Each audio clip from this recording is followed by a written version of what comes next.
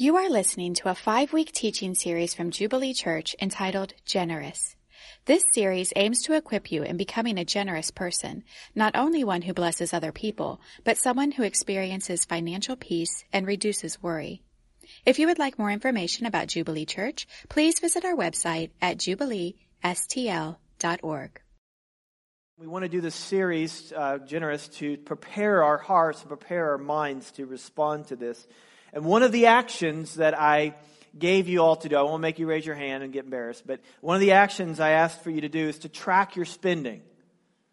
To follow your spending. Because if you follow your spending, you'll follow your heart. Where your treasure is, there your heart will be also. So in tracking your finances, you don't just get in touch with your finances. You actually get in touch with your heart. You get in touch with what you're really about. So I want to congratulate those of you who did it. Now, if you didn't do it, I totally get it. I mean, it's like, who would want to do that? It's kind of like getting on the scale after Thanksgiving. It's like, I don't want to see the damage I've done. But there may be damage. But I want to encourage you to do that. It'll be a good thing for you because it'll be a point. It'll be the beginning point of freedom for you. When Christ comes into our lives, He sets us free. But one of the things that I've noticed about us is that we don't always walk in that freedom. And that language just means we don't live in the good of that freedom, but we often stay in areas of bondage. And one of the areas that we stay in bondage, no doubt about it, is in the area of finances. And the only way that you can truly be free is if you're willing to look in the mirror, as we said last week, and see where the money trail goes so that you can see what you're all about.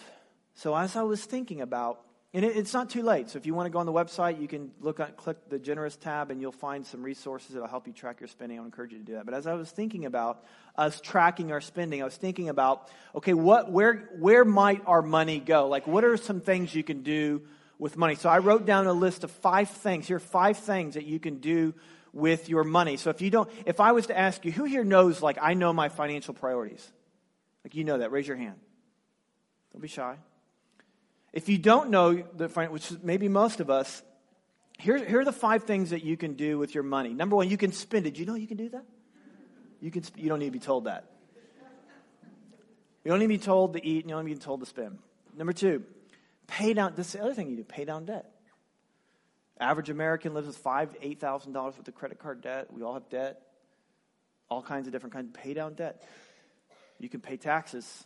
It's April 15th. You need to pay your taxes. You'll go to jail. I don't want you to go to jail. Pay your taxes. You can save it. You could save your money. And then the last thing that you can do is you can give it. Now, that's just broad stroke. There's subcategories in each one, but here are the 5 things. You can spend it. You can pay down debt. You can pay down taxes. You can save it and give it. And this is pretty much, if you don't know your financial priorities, chances are this is what your financial priorities are. If I haven't spent it all, if I haven't charged it all, if the government hasn't taken it all, what I don't save, I'll give it. Now,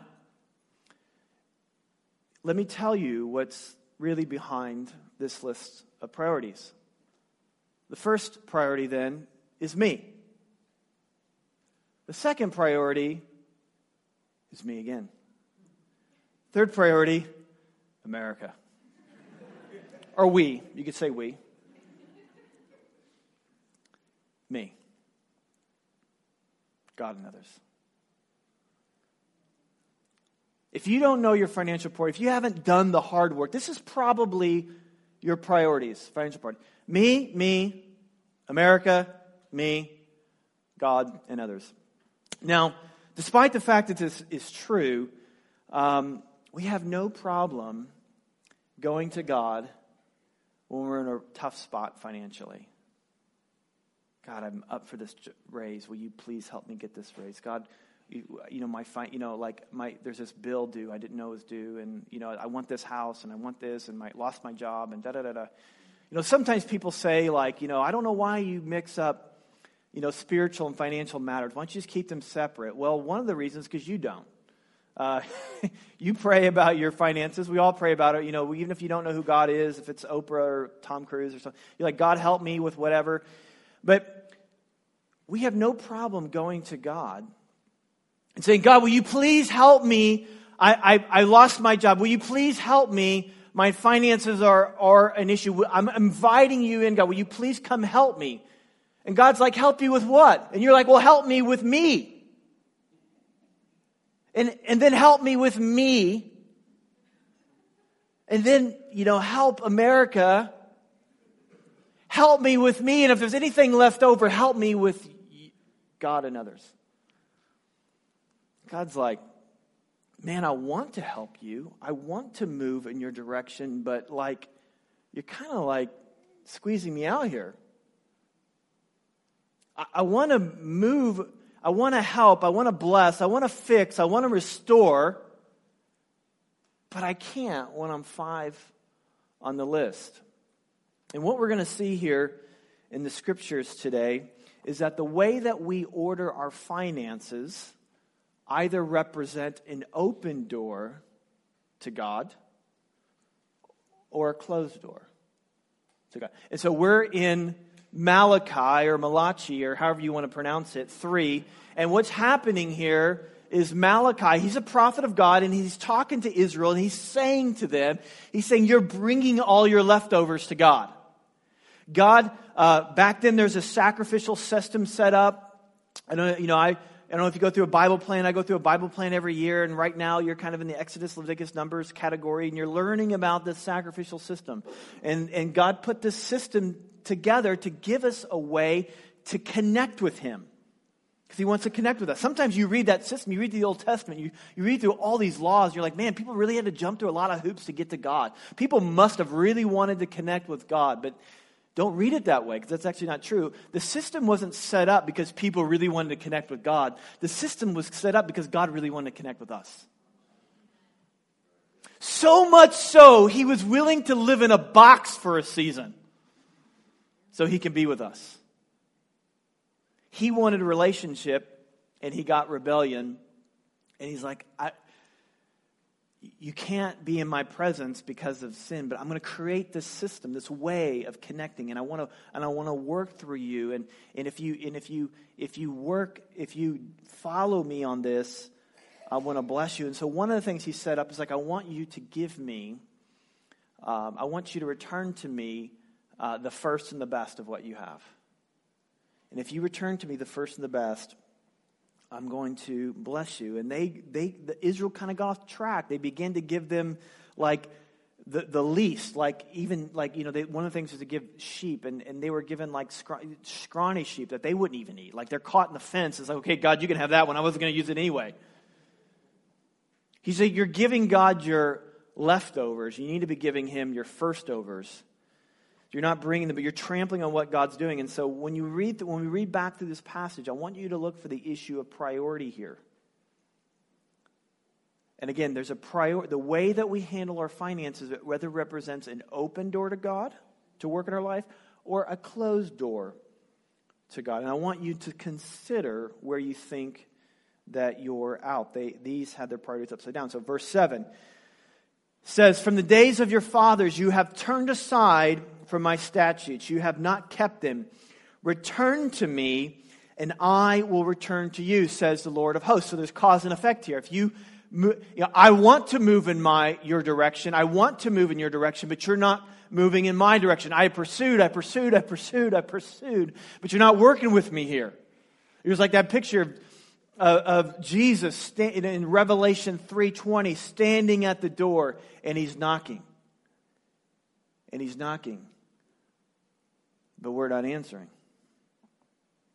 The way that Israel was prioritizing their finances was saying, we're not really interested in you. And they kind of got a little defensive. They say, but how shall we return to you? What do you mean return to God? I mean, I'm in church, I'm praying, and I'm raising my hands, or one of them, I'm doing what I think I should be doing. What do you mean return to God? How have I left Him in the first place? And then He says, will man rob God? Yet you are robbing me. But you say, how have we robbed you? I want to know the same thing. And he says, in your tithes and your contribution. Let me explain to you what a tithe is. In the simplest definition, a tithe just means a tenth. It means the first 10% of what. So when they came in, Proverbs says, honor me with your first fruits. When your harvest comes in, the first of what you have, the best of what you have, and the 10% of what you have, return to me. Giving hasn't, so he says, you haven't returned these things to me. I've asked you for the best, you've given me the worst. I've asked you for the first, you've given me the last. It hasn't been a priority to you. You've been robbing me because everything is mine. 100% is mine. And I'm asking you to return to me 10%. Not because I need it, but you need it as a reminder to you because you forget. You forget all the time that everything is for me. You forget all the time how important I am in your life. You think that you can handle your life, but you can't. I sustain everything. And the way to keep you, way to help you, remind you that everything is mine is that I want you to give back 10%. The first and the best. And he says, you are cursed with a curse, for you are robbing me, the whole nation. This is, again, the deal that they set up with him. God says, look, if you honor me, you'll have the best crops. If you honor me, you'll have lots of babies. If you honor me, you're going to have more than, you're going to win all your wars. You're going to be set apart from all the other nations. If you honor me, people are going to look like, man, who is their God? But you've not honored me. You've gotten away from me. So bring to me the full tithe, not the three-legged goat, not your lame leftovers. Bring your first-overs. Make it a priority. Bring your best. Bring the full tithe into the storehouse. That there might be food in my house. Quit spending it all, charging it all, saving it all. Make me the priority. And then it says this. This is huge. And thereby put me to the test. Now, I love the fact that this church has lots of people who are new to their Bible. I love the fact that that there are people in this room right now who are still trying to figure out who God is and are not yet a Christian. I'm so glad that you're here. But if you, this is strange for us who've been around the church world, who understand, who've read the scriptures before, because throughout the scriptures it says things like, "Do not test the Lord your God. Thy and thou shall not do that. Do not test, do not test, do not test." But now he's saying, "Do test me." He's daring us. He's calling you out. I dare you. I thereby put me to the test, says the Lord, if I will not open the windows of heaven for you and pour down for you blessing until there is no more need. Make me the priority and I will take care of you. Now, just to be clear, this is not a way to get rich. First of all, you're already rich. I mean, like, you eat every day. You know how rich that is. And so you're already, that's not what this is about. This is about trust. This is about having God be involved in your life. And he's looking to bless. He wants to. He wants to invade your world and bless you and bless you and bless you in every way, in peace and joy and security and identity and significance. I mean, check out what it says in 2 Chronicles 16:9. For the eyes of the Lord, just think like just big God-sized eyes, not scary eyes, but just huge. Looking, God right now, as we speak, is looking. He's surveying the entire globe, and he's looking for someone. He's looking throughout the earth to strengthen. How many here would love to be strengthened by God? How many here would love to be encouraged, to be blessed, to have heaven to open up, to pour blessing into your... Well, he's looking to do that. To those whose hearts are fully committed to him. The candidates for this blessing is people who are fully devoted, whose hearts are fully committed to God. Well, how do you know if your heart is fully devoted to God? Where your treasure is, there your heart will be also. God knows that the center, the epicenter of your financial world is the epicenter of your world. Wherever your money be going is where your heart be going.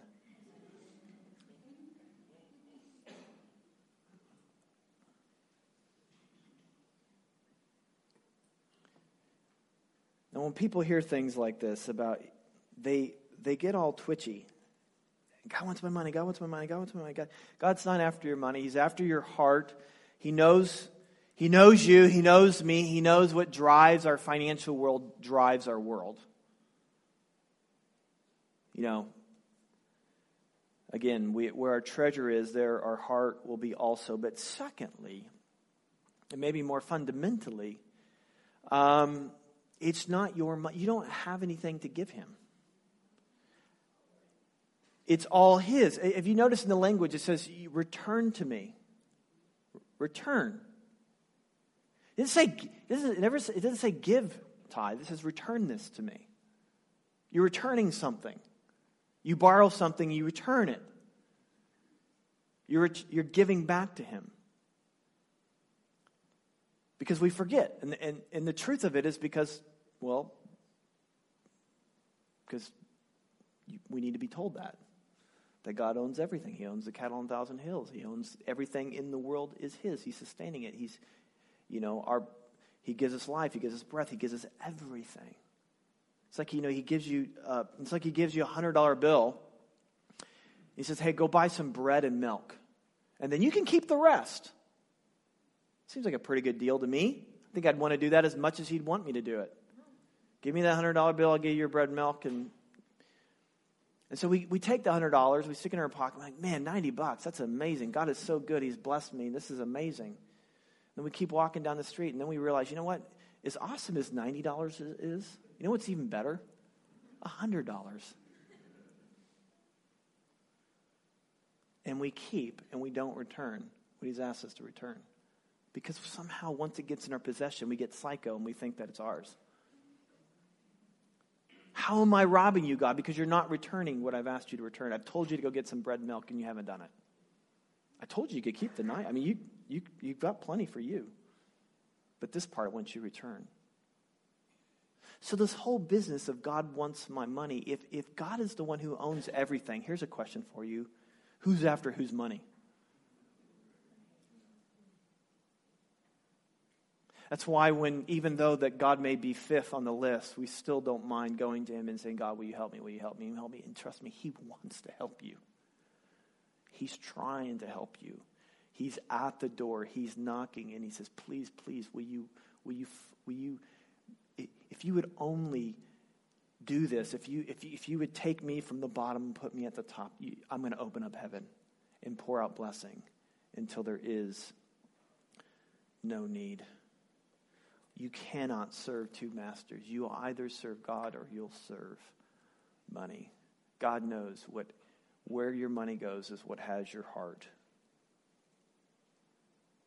So here's what I think we should do. Let me show that list again. I think we should flip this list. I think we should flip this list. Instead of being this, we should put God at the top and us at the bottom. And God says, test me on this. Test me that I will not throw wide open the door. Here's a good discipline to get into. I'll make it more simple. When you get paid, follow this sequential order. Give, save, live on the rest. Rich people, poor people, everybody in between. Give, save, live on the rest. I can tell you story after story, including my own that I told a couple weeks ago. I mean, giving, the first time I put giving at the top, it was the scariest thing I've ever done in my life. I literally felt like I was just like jumping out of a plane. It was the scariest thing I've ever done in my life, but it was the most freeing thing I've ever done in my life. And I mean, I used to be uptight about what I had. I used to be uptight about my future. And there was just something that when I did that clicked, that I just didn't worry about that stuff anymore. You see, when my life, and if your life is built around what you have, when what you have gets threatened, you get threatened. Oh, my car got a scratch. My house is this, and da-da-da-da, and will I be able, and da-da-da-da. And that worry that you feel isn't just that, those things. It's because that it's tied to who you are. And so when your stuff gets threatened, you get threatened. But when you make God the priority, when your stuff gets threatened, you don't get threatened. It's like when Jesus said, in Matthew 7, he said, if you build your life upon me, it's like building your life on the rock. If you don't build your life on me, it's like building your life on the sand. So when the storms come, and they always come, you'll feel blown away. But if you build your life on me, when the storms come, you won't move. And I can't tell you, people say all the time, it's like, I don't know what, hundreds of people. When I made the decision to put God first and me last in my financial, can't explain it, but I not only give more money, I save more money. I'm happier, I'm more full of joy, and all my needs are taken care of. I've heard that story time after time after time after time. And this is what I teach my kids. I have a 7-year-old, a 10-year-old, and a 12-year-old. I teach my kids this and how they get there. Not because, I'm certainly not because I'm trying to extract money from them. I mean, certainly you can hope you believe that I love my kids and I want good things for them. But I want heaven's door to open, and I want blessing to pour out into their life. And so what I do with my kids is I do what I'm just telling you. When you get money, any money come your way, birthday card, whatever it is, here's what you think. You give, you save, you spend the rest. You give 10% plus, you save 10% plus, you spend the rest. So let me show you Josie. These are Josie's jars. And she has the $2 a week salary. And if she does her chores, and she's about 75%. And she gets money from Grandpa. And so we teach her this. And we don't say, hey, you need to give money because it looks bad because I'm the pastor, and if you don't do it. It's not why I do it. I know what some of you are thinking. Because I say, look, this is all from God. So I sit there and I teach you this. It's like, everything's from God. So this money I'm giving you right now, this isn't actually my money. This is from God. And here's what I want you to do. I want you to, so we give her, so if it's $2, we give her 20 dimes or whatever. And you put 2 dimes here, 2 dimes there, and you spend the rest. And to teach her that whatever you get, not everything is for you. In fact, the priority, the financial priority in your life, Josie, Simon, Ella, is God and others. And then we talk too about the awesomeness of blessing others. I mean, that gift jar, it's when it fills up and it's going, it's probably go to this next resource initiative. She'll want to give to that. She does want to give to that. So you give and then you save. You'll get that when you're 18. And then you can spend the rest. And as you can tell, she spends the rest. I think there are 3 nickels there. I can't quite tell. My kids did this, and you can do this too. Rich, poor people, everyone in between. Doesn't matter what your income. And I know what some of you are thinking. If I gave away 10% of my income, do you realize how much stuff I would have to rearrange and have to sell this and redirect money this way and whatever? I would have to rearrange my entire world, and God from heaven is saying, that's the point. The point is that you've rearranged your world around you and stuff. And God, I think God in heaven just sit back and say, okay, how's it going? Is it working? Are you finding deeper levels of joy? Are you finding deeper levels of peace? So you got the new iPhone, the next one. You got the latest car, the next one. You got heated seats. Is it working for you?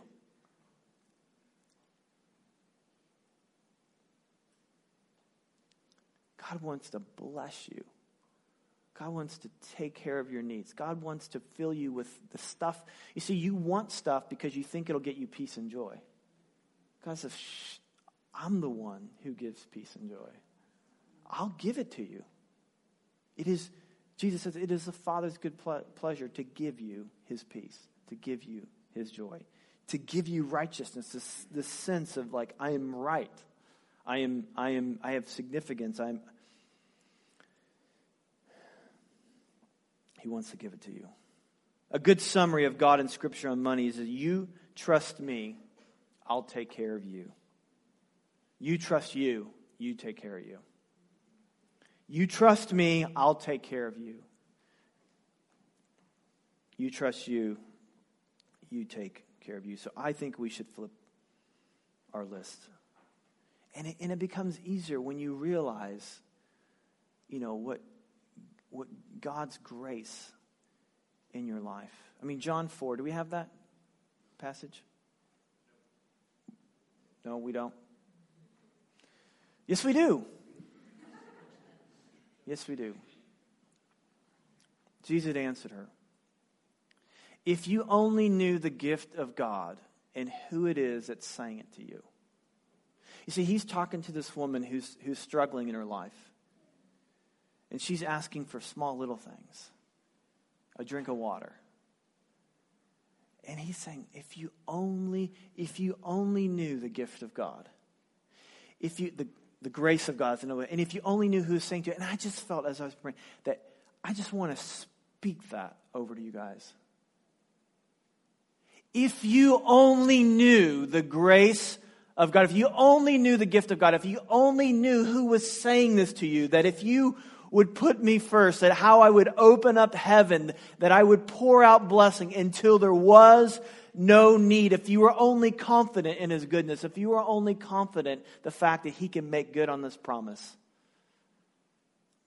If you only knew